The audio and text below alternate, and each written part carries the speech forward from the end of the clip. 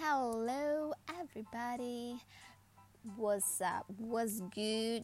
We are going to talk about relationship stuff today, and I would love to share with you guys some cool ass tips. And mind you, I am not a love guru, I am not a love consultant, I am not a love advisor. So I just want to talk about this relationship stuff because this is based on my personal opinion and my personal experience. So I'll talk to you about the relationship stuff. And today's topic would be how to find your perfect boyfriend or girlfriend. Yes, that's it. Okay, first of all, I would like to remind you that there is no such thing as perfections. We are all human and we are like roller coaster. We go up, we go down, we don't know where we go sometimes. We change, we are ever changing. And finding a perfect relationship may be pretty hard for many people because this is my personal experience. My friends, myself, we all find it hard to get the right person in our life. You know what I mean? That matches us. And I get questions from my friends most of the time, like, how do you do it? How did you work your relationship? How come you're so long with your friend? And things like that. They ask me about my relationship. And for those of you who don't know, since this is your first podcast, my first episode, I've been in a relationship with my partner for 10 years. Yes, that's freaking long. I'm surprised too. But I feel like I can share the tips to get your right match, to get the right person in your life, to start your relationship.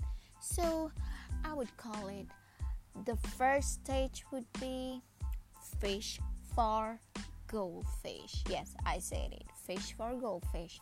This is the stage where we have to fish for people that we like, through chats, to Facebook, to mutual friends, to parties, to family gatherings, to events, to go out in the mall, or any other planets. If I missed out, to find the attractive person that we want to date. Yeah. So I'm telling you about attractiveness first because most of us, we tend to look for the looks, for the personality. It's gonna come the last, I guess. I mean, it's the second step you're gonna look at. So first is the attraction. So we look at the looks, we look at the outfit, how they dress up, how they look.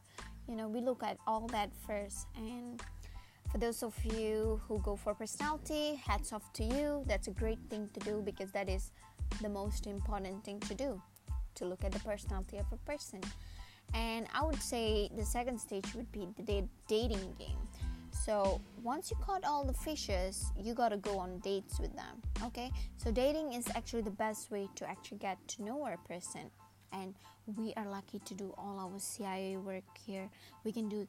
We can check on their biography. Mind you, many people would lie, and this part they would really lie, and because this is called the impression stage. So try to know what they really are. Like, try to know the intentions and how the person is. Take your time, listen to all that stuff. Mind you, they would bullshit at this stage. They would just fake it out. That's why it's called the impression stage. Yes. So next, I would like to talk about filtering, like the Instagram. Yes, you gotta filter out the dates that you went to make sure that you find someone that is close enough to your personal likings. And then you gotta set up, some of us, we have goals, how this person is gonna be. We have all these likings and thoughts, our dream person. So you filter out from your first date. It doesn't have to be only one. It can be few that you have filtered that is close enough to your liking.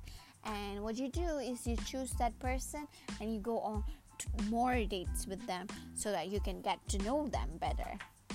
Okay. So the key to success here is you gotta take your time.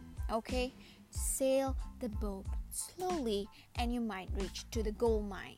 at the end of your journey. Yes, trust me, we tend to move really fast during the early stages, and we tend not to get to know more stuff about the person, and we just, blinded our feelings. We just go about and just move fast in everything, because our hormones are like popping up and down and sparkles, and everything is gonna be shiny and glittery at the first stage, and we tend to take our time really fast. So the key to success and key to take note is always take your time, and make sure at this point of stage you actually prepare a lot of questions that you wish to know about the person, and ask them whatever doubts you have, and see how actually the person answers the questions that you ask, and actually use them as a judgment.